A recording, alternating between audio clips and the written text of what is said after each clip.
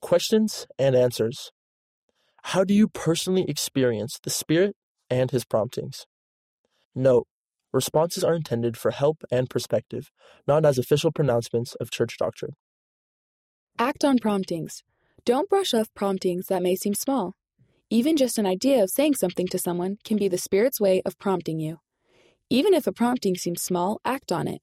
As you show that you are willing to act in faith, He will prompt you to do more.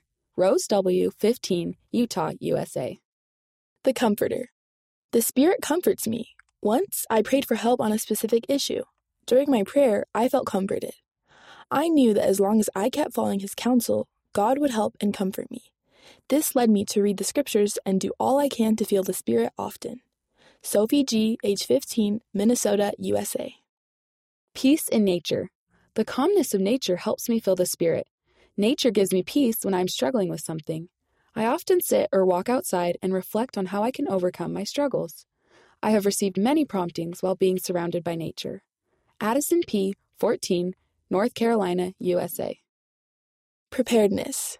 I feel the Spirit's promptings when I am well prepared. I do this by saying heartfelt prayers and trying as hard as I can to hear Him. When I feel ready, I am more confident and resilient. I know that when we are prepared, we can receive the Spirit's promptings. Pauline K., age 17, Fiji. Sudden ideas and thoughts. I feel the Spirit and receive promptings through sudden ideas and thoughts. This happens when my mind is open to God. At Young Woman Camp, I felt really lonely. I walked to my cabin and prayed about it. Afterward, I had the feeling to turn around. I did and met with my leaders.